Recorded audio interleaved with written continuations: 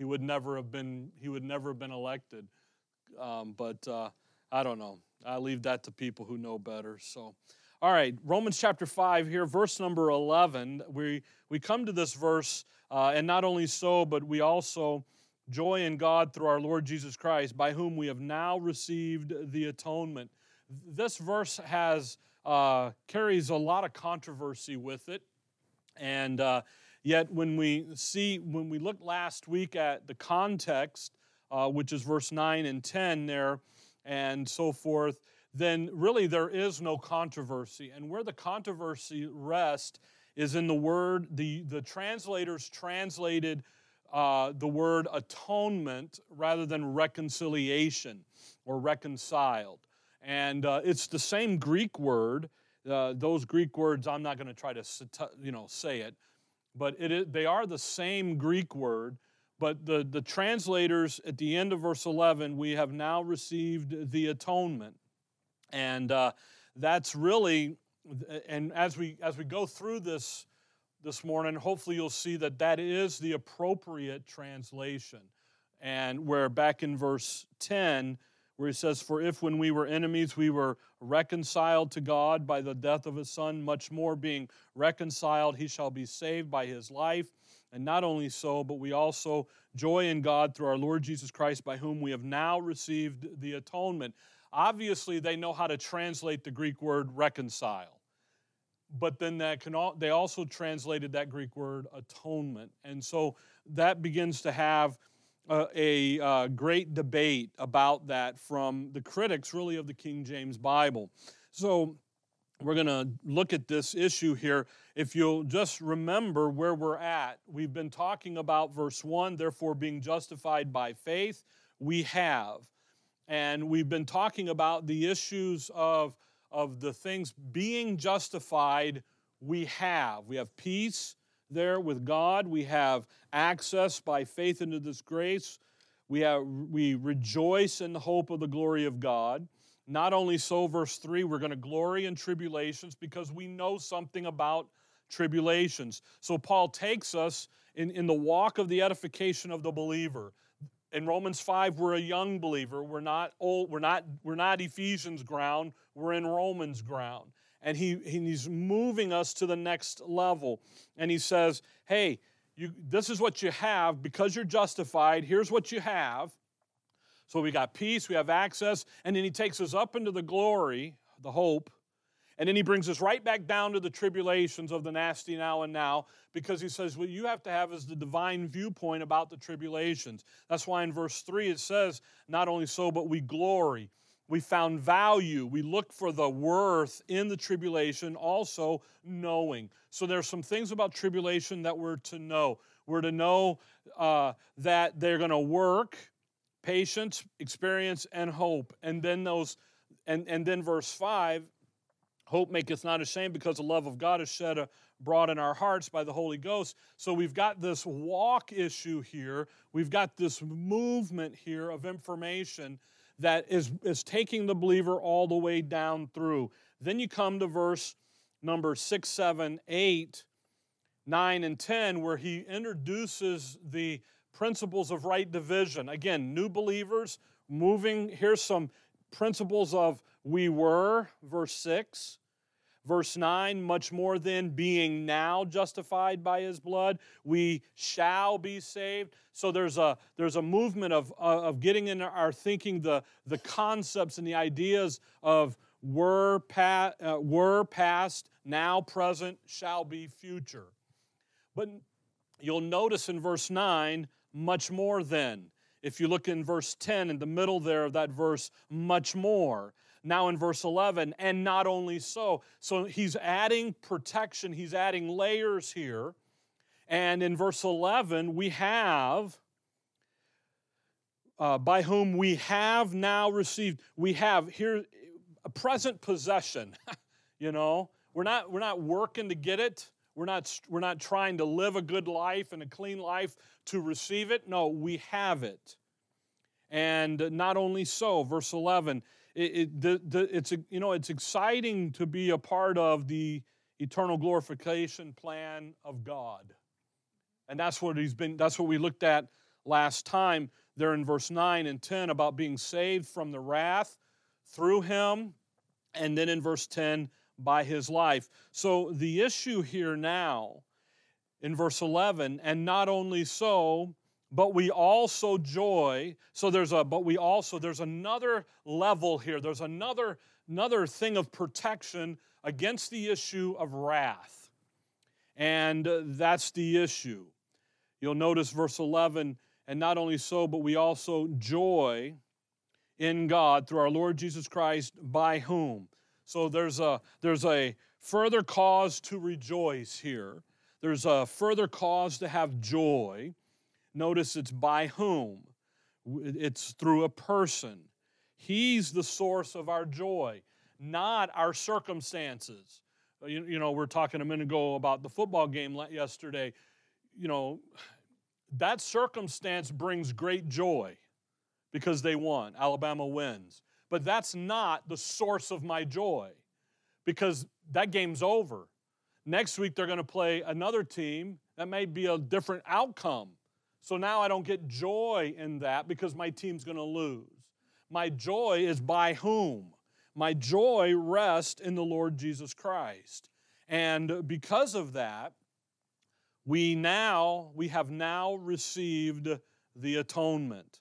Now, when you get into verse 11, we have to remember the context, and we just kind of walk down through it, but the immediate context is verse 9 and 10, where Paul there says, much more then, being now justified by his blood, we shall be saved from wrath through him.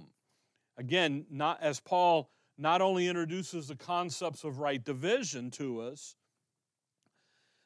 that then he introduces this concept that while we were appointed to death, that's back there in verse 6, while we were without strength, ungodly, verse 8, sinners, verse 10, enemies, while we were appointed to that as Gentiles were, now what are we? Now being justified, verse 9, justified by his blood, now we're what? Saved from that. We're saved from that appointment with wrath. And we looked last time over there in 1 Thessalonians where he says you're not appointed. It's not even on our calendar. And I put the calendar up, the 70th week, the 70 weeks of Daniel and stuff. We did that on the board. And we're not appointed to that. We're the day on our calendar the calendar for us is we're the children of the day. It's daytime right now. On God's calendar, nighttime's tribulation, troubled time. We're not the children of the night, we're the children of the day. We're the children of not darkness, but light. So when we talk here in verse 9 and 10, we today, Gentiles, body of Christ, members of the body of Christ, are saved from wrath. And Paul here again laying out the case about what basis can God say, you Gentiles who were ungodly, without strength, aliens, no hope, without Christ, without God in the world, how can he say to those people, you're not appointed to wrath now? How can he do that? How can he say you're not going to go through the 70th week of Daniel? How can he say that? Why? Being now justified by his blood. Well, you're saved from that. You're delivered. You've been delivered. That 1 Thessalonians 1:10, delivered. It's past tense. It's done. And just as God, look back at chapter 4. Chapter 4. You always have to remember this. Chapter 4, look at verse 17. This verse is, you know how you read verses and you just read, you don't catch stuff, and then you read it and you go, oh, wow, I never saw that before. Look at Romans 4:17. As it is written, I have made thee a father of many nations, talking about Abraham there. Before him, whom he believed, even God, who quickeneth the dead, now watch, and calleth those things which be not as though they were. In God's mind, all this is done. In our mind, it isn't done yet. The end of verse 17 struck me about a year ago, reading it, going, look at God. God calleth those things which be not as what? As though they were. In God's estimation, in God's view, where are we? We're already seated in the heavenly places. We're already glorified. We're already up there with Him. Now, in our reality, where are we? We're stuck down here in a COVID mess. The sin-cursed creation. We're not there yet, but in God's estimation, where are we? We're already there, see? And that's what's happening here in chapter 5 when he says, hey, when Paul's laying out how can God take Gentiles, justify them, which we already saw in the court, Romans 1-4. He's the same righteousness that condemns man in chapter 1, 2, and 3, turns right around and justifies man based on faith, the end of 3, the rest of 3 and 4. Now the same God comes up and says, you guys that were appointed to death, to wrath, are not appointed there. How can he do that? Well, it's done through him, and it's done by his life. And we looked at that through him, his personal involvement, by the word of the Lord, and his word, his coming back, 1 Thessalonians 4, to get the body. And then by his life, there's his resurrection life, the glorified body. So we get what are we promised? A new body. So we have two mechanisms that guarantee we will never see a day, an hour, a moment, a second of wrath, the 70th week of Daniel. And again, I'll remind you, Paul says wrath. He doesn't say Jacob's trouble. He doesn't say the Lord's day.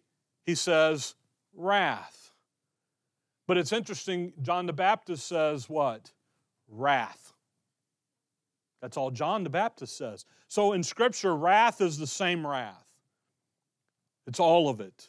And I know what happens. People go into Revelation and they pull out man's wrath, Satan's wrath, then the Lord's wrath. And they make it all. And you know what? John the Baptist looks at those guys, Matthew 3, and says, who warned you to flee from the wrath to come? He doesn't say man's wrath, Satan's wrath, Lord. He says what? Wrath. Paul says the same thing. So guess what? It's all of it. See? And it's not the tribulation back in verse 3 because that's now. Shall be saved from wrath through him. That's that future event. We looked at that. So then the atonement, verse 11 now. Another layer of, so you've got one protection, the personal involved, one guarantee, I should say, one layer of protection, the guarantee of his word through him, him personal attention, the Lord himself shall descend and come and get us. Then we have the issue of by his life, the resurrection life, the glorified body, the new body. Now we have a third issue, and it's the atonement. And the atonement is the basis where God can say all of this, where he can look at the Gentiles and say, if you trust by faith, you trust the shed blood of my Son, I will take care of everything else. And the issue of the atonement. So we now, by whom we have now received the atonement, we now enjoy the benefits of atonement. And that's where the problem comes in with the critics of the King James Bible.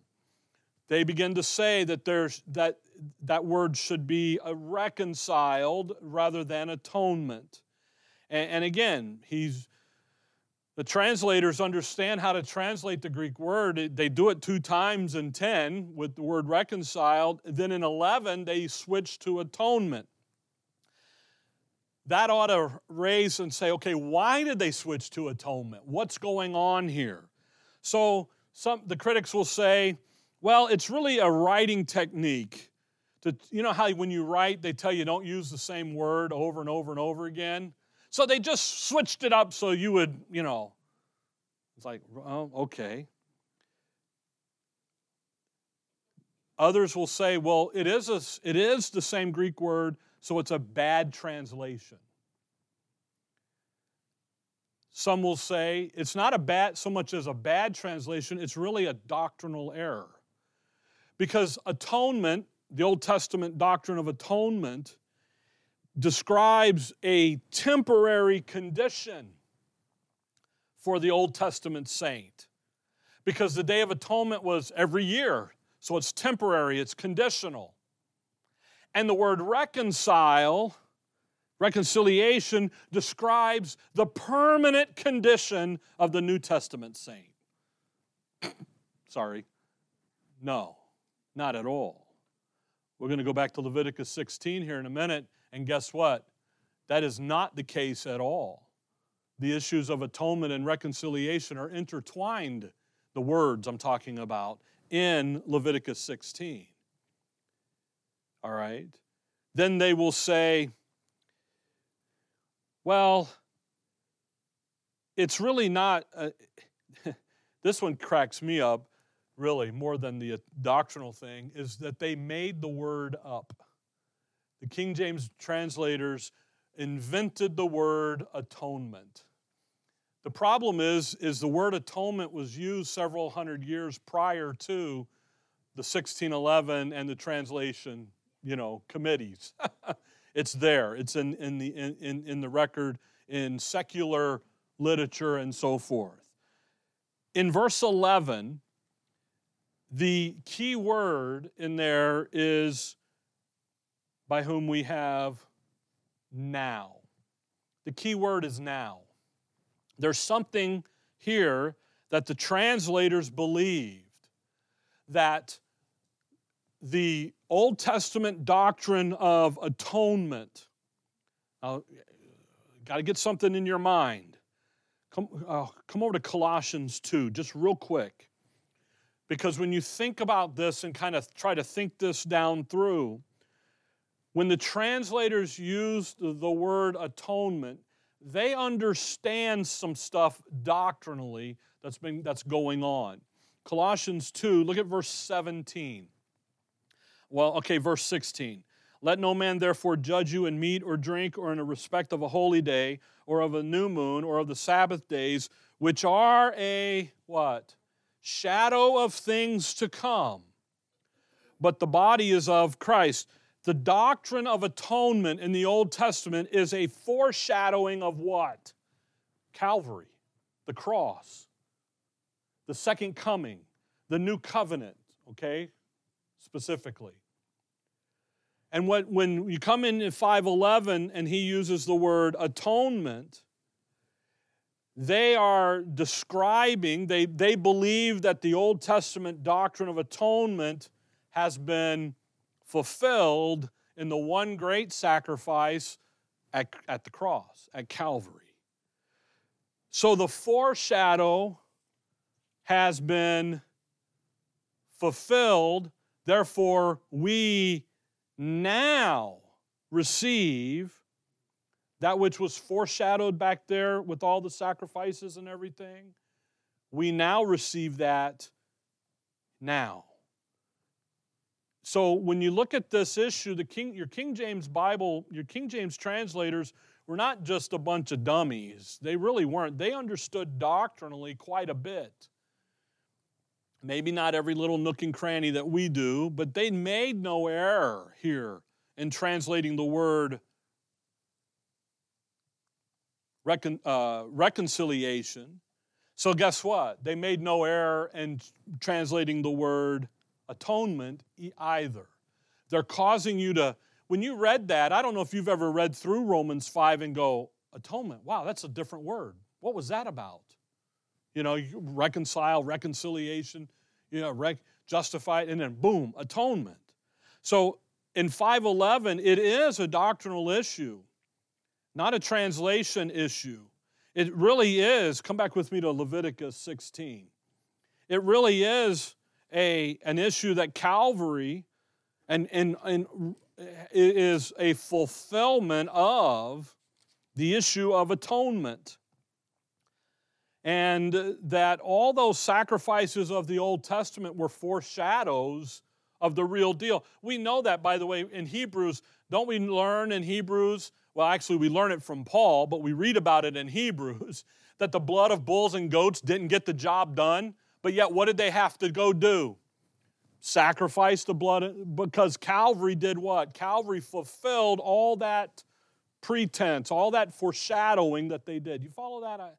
I hope you do, because that's really the linchpin in this, is that when the translators translated atonement at one meant, they understood that Calvary and the revelation given to Paul specifically, we're going to see it, is giving and defining what happened at Calvary is a fulfillment of the Old Testament doctrine of atonement, and that the foreshadow has been accomplished. Now, in Israel's case, now again, we're talking about us, the body of Christ. In Israel's case, the Day of Atonement is yet future. They have not received it yet. That's why that word now is so critical. We have now received it. We got this now. Israel has to wait for it still. Okay? All right. Leviticus 16. I hope so. All right, Leviticus 16. By the way, that word at one meant, definition-wise, is just exactly that. It's to be at one with someone, being at one. It's defined for you. Leviticus 16, Moses lays out the doctrine of atonement. If you look at verse 6, and Aaron shall offer his bullock, Aaron, the priest, shall offer his bullock of the sin offering, which is for himself, and make an atonement for himself and for his house. Drop down to verse 16. And he, that's Aaron, shall make an atonement for the holy place. So there's this issue about atonement and the sacrifices. By the way, look at verse 20. Verse 20. And when he hath made an end of, isn't that interesting? Reconciling the holy place. You see how atonement and reconciling are interchanged. One is not temporary and the other permanent. They're both going to be of a permanent nature here. So you have reconcile and atonement as being interchanged, so you can't say that atonement is temporary and reconciliation is permanent when they're the same. So you got to be careful. Now, you're in Leviticus 16. Go back up to verse 1, because this is the connection over in chapter 5 of Romans. What did we learn that the context of verse 11 sits in Romans 5? The context is about wrath. And atonement is going to be connected to wrath. Remember, 5:9, saved from the wrath through him. Verse 10, saved from the wrath by his life. Now watch 16:1. And the Lord spake unto Moses after the death of the two sons of Aaron, when they offered before the Lord and died. And the Lord said unto Moses, speak unto Aaron thy brother, that he come not at all times in the holy place within the veil before the mercy seat, which is upon the ark, that he die not. For I will appear in the cloud upon the mercy seat. Thus shall Aaron come into the holy place with the young bullock. And then he lays out the high priest activity on the Day of Atonement. But what I want you to see is in verse 1, after the death of the two sons of Aaron. Come back to chapter 10. The issue, chapter 10, verse 1. You remember Nadab and Abihu? 10:1. And Nadab and Abihu, the sons of Aaron, took either of them his censer and put fire therein and put incense therein and offered strange fire before the Lord, which he commanded them not. And there went out fire from the Lord and devoured them, and they died before the Lord. The institution of the Day of Atonement in the Levitical order with Aaron is coming off the heels of wrath being poured out. Okay? So wrath against Aaron's two boys, chapter 10, 1 and 2, is poured out. And the next thing you see in 16:1 and the whole of chapter 16, what do you see him doing? You see him doing the Day of Atonement in connection to what? Some wrath over here. Follow that? They are connected. So when you come back to chapter 5 of Romans, guess what you're going to find out? Paul connects the two together as well. He says, listen, you and I, members of the body of Christ, are not going to see the day of judgment, wrath, the 70th week of Daniel. We won't see a second of it. We're going to be long gone way before it ever shows up. And how you know it, one is because it's through him, his personal attention, his word on the matter. Two, it's going to be by his life. And then three, it's because we have now received the atonement. We are at one with God. We're not at odds with God. So guess what we're not going to do? We're not going to go through the wrath. Folks, that is great eternal security. It's wonderful to know that in God's estimation, you and I, as members of the body of Christ, are secure on three things: His Word, His life, and the atonement. Because we have now received the atonement. That's fantastic.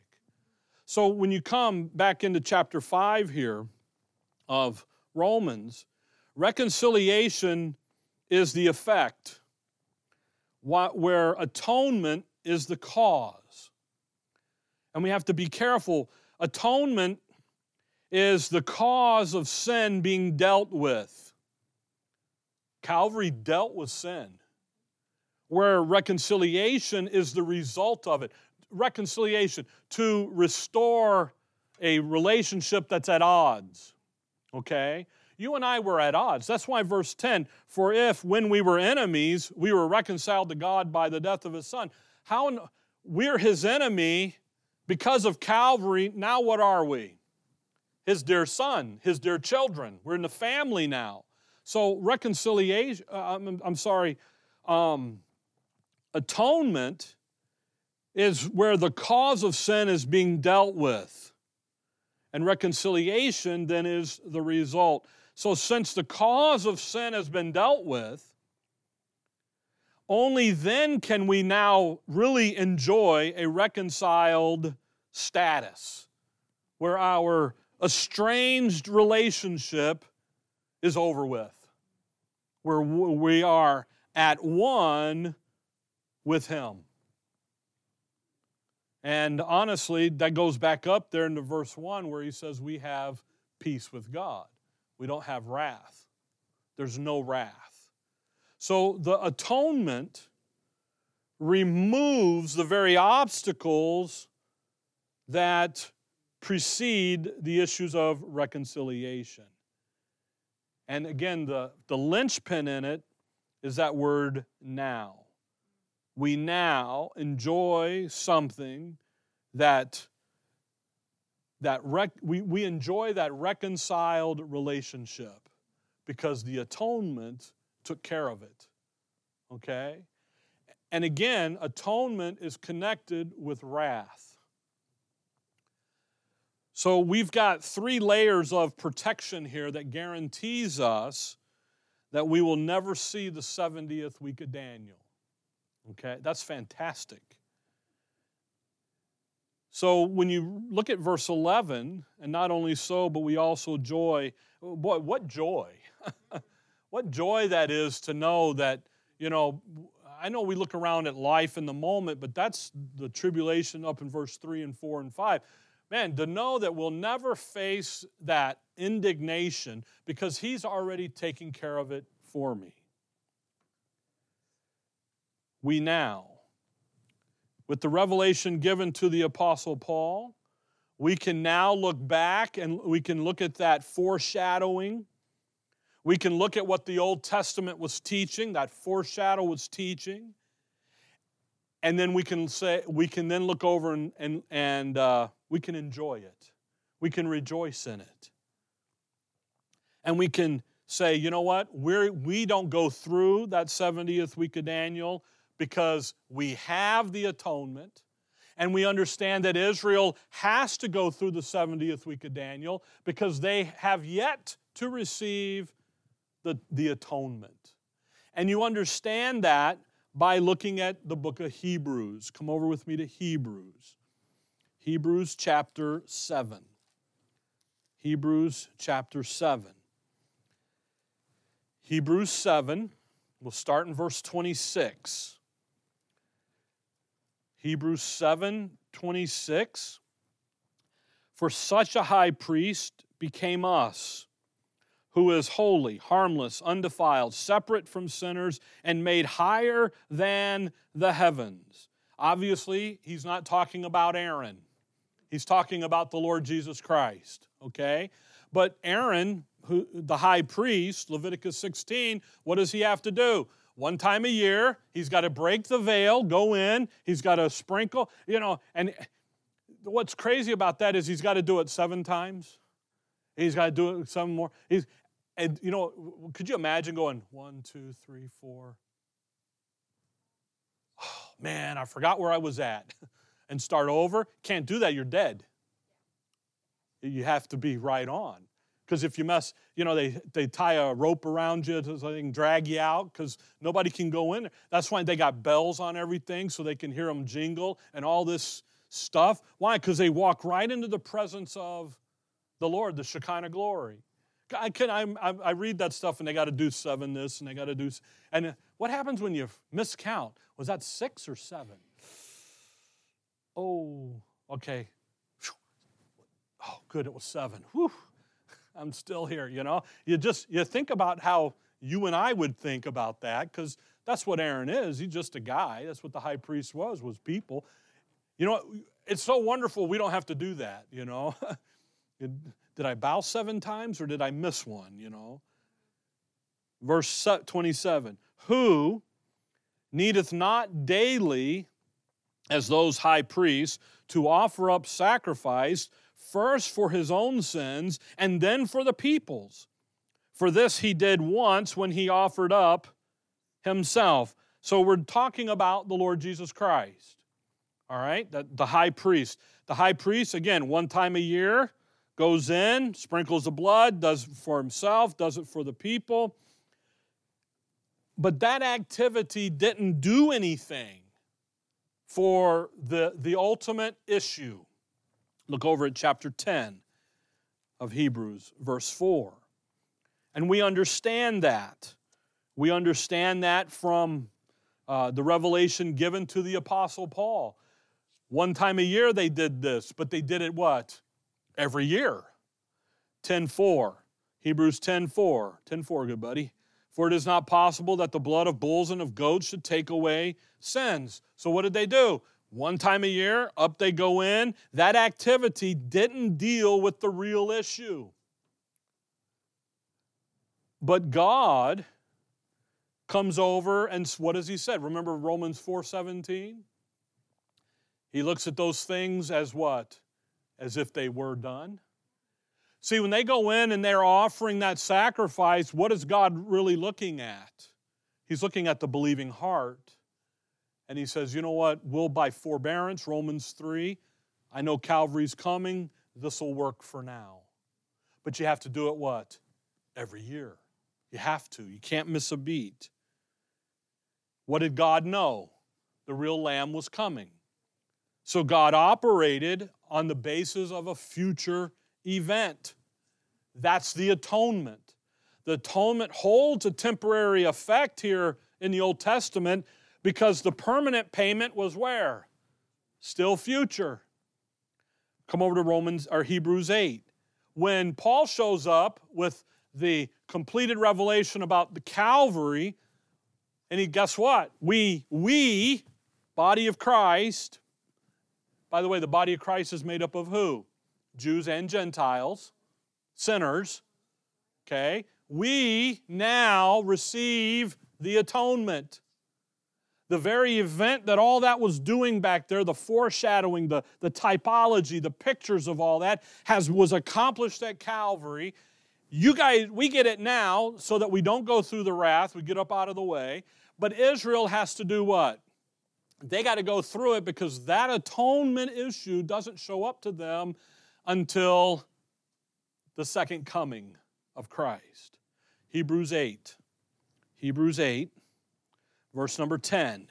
Hebrews 8, verse 10. For this is the covenant that I will make with the house of Israel, watch now, after those days, saith the Lord. I will put my laws in their mind, I will write it in their hearts, and I will be to them a God, and they shall be to me a people. And they shall not teach every man his neighbor, and every man his brother, saying, Know the Lord, for all shall know me, from the least to the greatest, for I will be merciful to their unrighteousness, and their sins and their iniquities will I remember no more. In that he saith, a new covenant. He hath made the first old. Now that which decayeth and waxen old is ready to vanish away. So we have the new covenant here. But notice the new covenant. What's going to happen in the new covenant?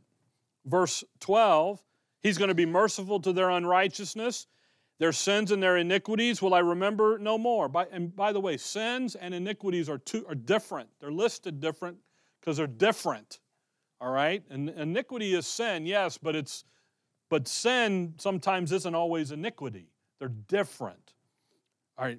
The point is God says, I'm going to do something after the implementation of the new covenant. And look in verse 10.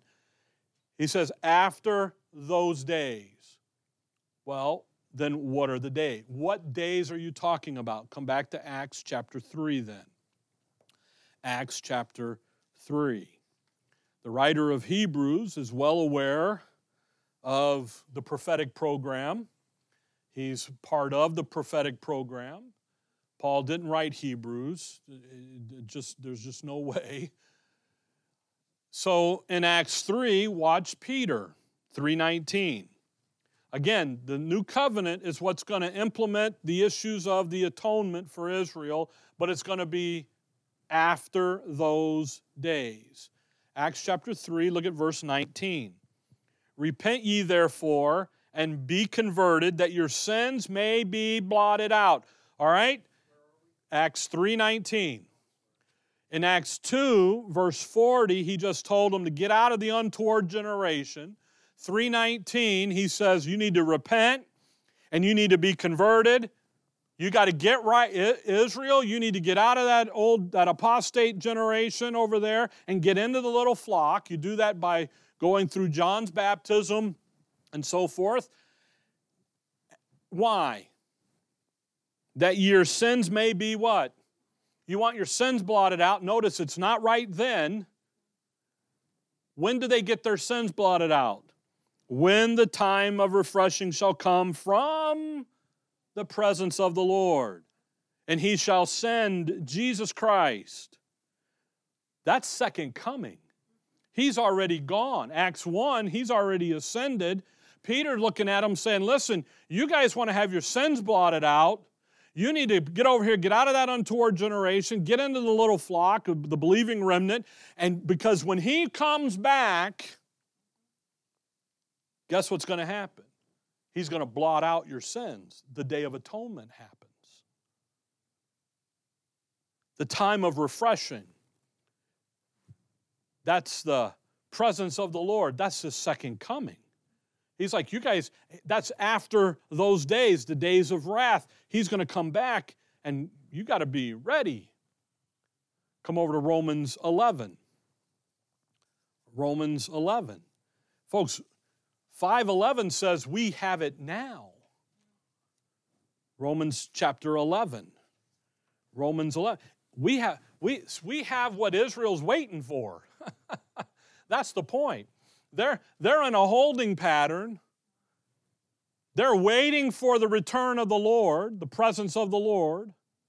When the time of refreshing shall come from the presence of the Lord, they're waiting for that. Paul looks at us and says, you guys got it now.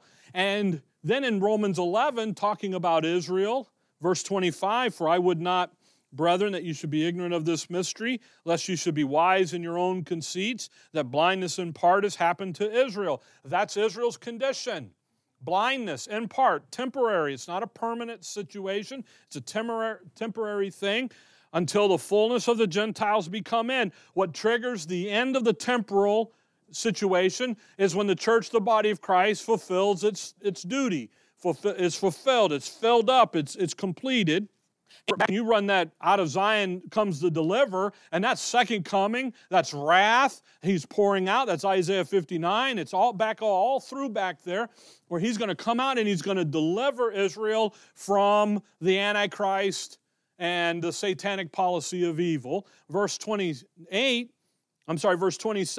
for this is my covenant unto them when I shall take away their sins. When's he going to take away their sins? After he comes back and delivers them out of and turn away ungodliness from Jacob. When he comes down there, and what does he do? He deals with the adversary. The Lord, verse 27 there, for this is my covenant. What covenant would he be talking about? The new covenant. When does he take away Israel's sins? As concerning the God, when does he do that? That's the new covenant. That's yet future for them. Come back with me to Daniel chapter 9, where we were last week. Put up this timeline, but just notice something in Daniel 9. You see, folks, Paul says, we have it now. We're not waiting for the atonement. Israel is waiting for the atonement. And what is in front of them is wrath. And when the wrath is over, they'll get their atonement. We're getting our atonement before ever seeing wrath. Wrath is that little linchpin in there. Look at Daniel 9. Look at verse 24. 70 weeks, Daniel 9:24. 70 weeks are determined upon thy people. 70 weeks of years, so 7 years, okay, makes a week, determined upon thy people. So who is the thy people? Israel, that's Daniel's people. And upon thy holy city, that's Matthew 5, that's Jerusalem. Now watch, to finish the transgression, to make an end of sins, and to make reconciliation for iniquity, and to bring in everlasting righteousness, to seal up the vision and prophecy, and to anoint the most holy. Do you see that issue there about finishing the transgression, making an end of sins, and make reconciliation for iniquity? That's the institution of the new covenant. Those is how that is all accomplished. Bringing everlasting righteousness, there's the setting up of the kingdom. Sealing up the vision there and prophecy, there's the completion of it, of the program. And to anoint the most holy, there's the new heaven, the new earth issues.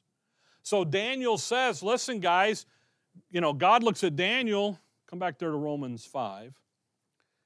God looks at Daniel and says, Daniel says, Lord, it's time to go back into the land. We've been 70 years outside the land. Daniel 9 there, the beginning of that chapter, he lays out on the national confession, does what Leviticus 26 says they have to do, has the national confession for the nation, and the Lord lets him go, and then he says, okay, Daniel, come here a minute. I'm not going to put a dirty people in a clean land. We got to clean the people up. So we're going to go 70 weeks of years. We're going to go 490 years here to clean this people up. And then we're going to go over there and get in there. So right now that land's clean. The people are just a mess. 69 weeks stops at the end of the with Calvary there. The Lord extends it. We looked at this last time. The year there for Acts. And yet, what is that? The people are still what? Still unclean. Because they haven't gone through wrath. They haven't gone through the 70th week. And when they do that, guess what happens? The dross is pulled out of them. The rebel they're cleaned up. And when that happens, now he can come back. When the Lord's second coming, there's a bunch of things that he's accomplishing. One, the fulfillment of Scripture. That's the big one. But then the institution of the new covenant is there as well. Because when he gets done with his second coming, goes down into Jerusalem, goes up, defeats the Antichrist up there, the valley, the Battle of Armageddon and all that, gets all that done, comes back in. When he comes back into that city, he's then instituting the new covenant so that he can do what? Forgive the sins of and their iniquities, write the laws in their hearts so they'll operate and function properly. There sits the believing remnant, resurrects them into that, the Old Testament saints and those that had died during the tribulation, institutes all that stuff we read about in the book of Revelation about the temple and the new and all that, gets that 1,000 years going, but he's got it all, he does it all there with his second coming. Paul says, verse 11, and not only so, but we also joy in God through our Lord Jesus Christ, by whom we have now received the atonement. Rather than argue and say that it ought to be reconciliation, we need to appreciate the use of the word atonement, because we are at one with God. And that is much more than being friends. Remember, they're his friends. That's much more than being allies or brothers. That is being what? Bone of his bone and flesh of his flesh. We're at one with him. We're not waiting to have our sins dealt with. It's done. We are not interested, and we are immune from going through the wrath. And again, what great eternal security that is. Okay? Now, we got just a few minutes before the end of the hour. Come back with me to Leviticus 23.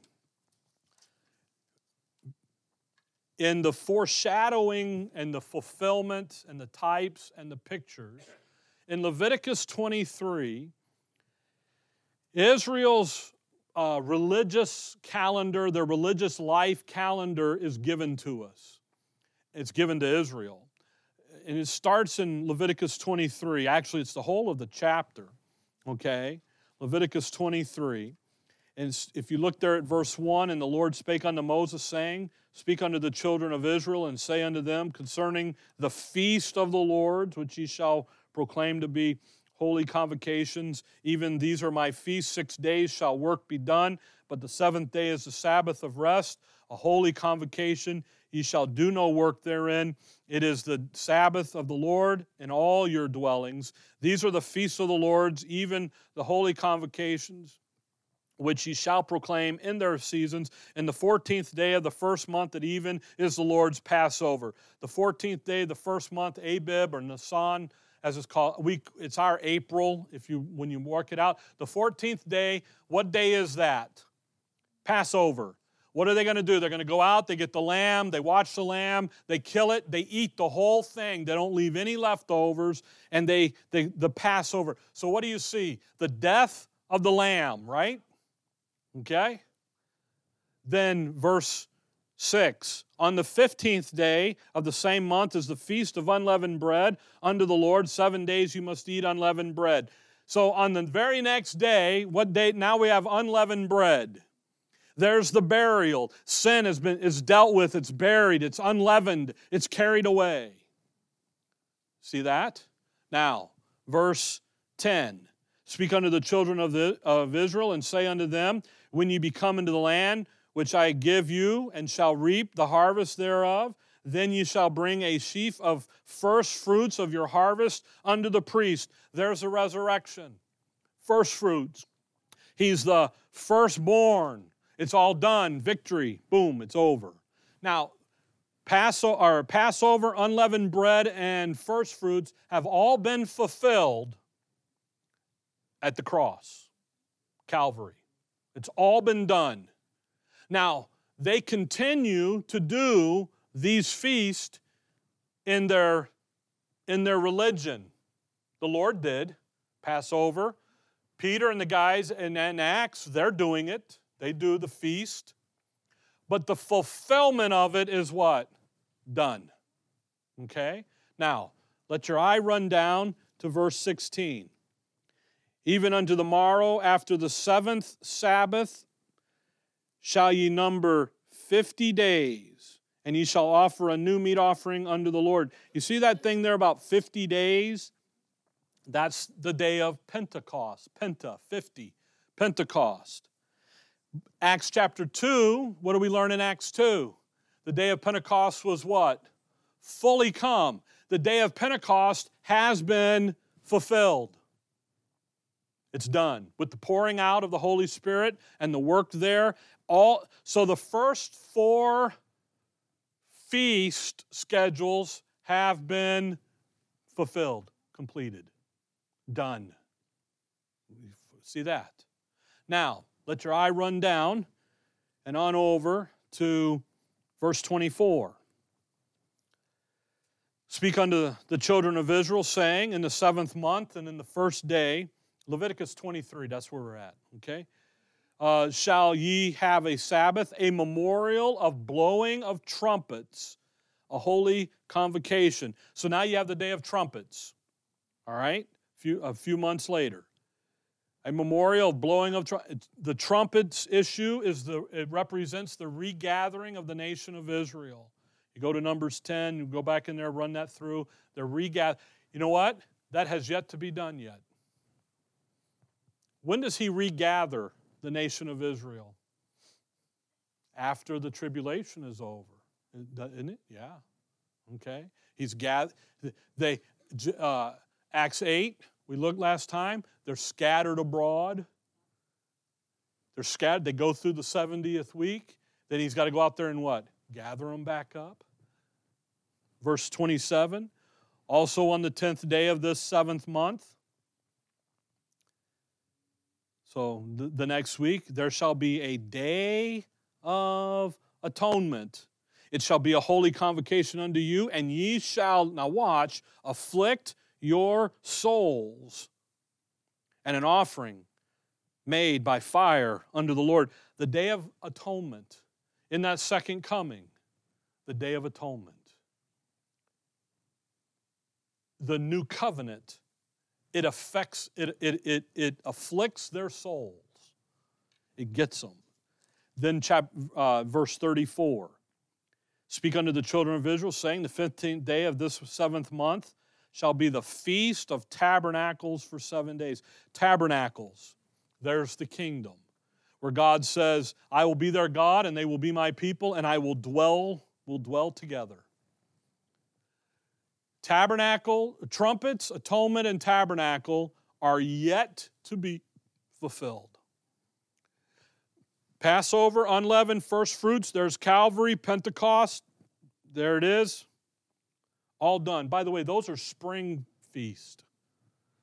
Trumpets, atonement, and tabernacles are fall feast. They're yet future. So when you come back here to Romans 5, don't let the critics say, no, it shouldn't be atonement, it should be reconcile. Appreciate the word atonement, because that is what is one of the pins that keep us from having to go through the 70th week of Daniel. It keeps us on this side, because the issue of atonement comes on the other side of wrath. When does Israel get the atonement? After the 70th week. During the second coming events. Well, if we have it before that, then we don't have to go through the wrath. There's no reason for it. Okay? All right, Romans 5. We'll pick up now in verse 12. And actually, we're going to spend next time going 12 to 21, because we're going to talk about 2 guys, 2 men, Adam and the Lord, and we'll just bounce them back down through these. So we'll pick up a little steam and catch some things here and so forth, okay? All right. Dear Heavenly Father, we thank you for the morning, Lord. We thank you for your word. We thank you for everyone that's here, for the study and the desire to look into these things. In your name we pray. Amen. All right. We'll see you at 11.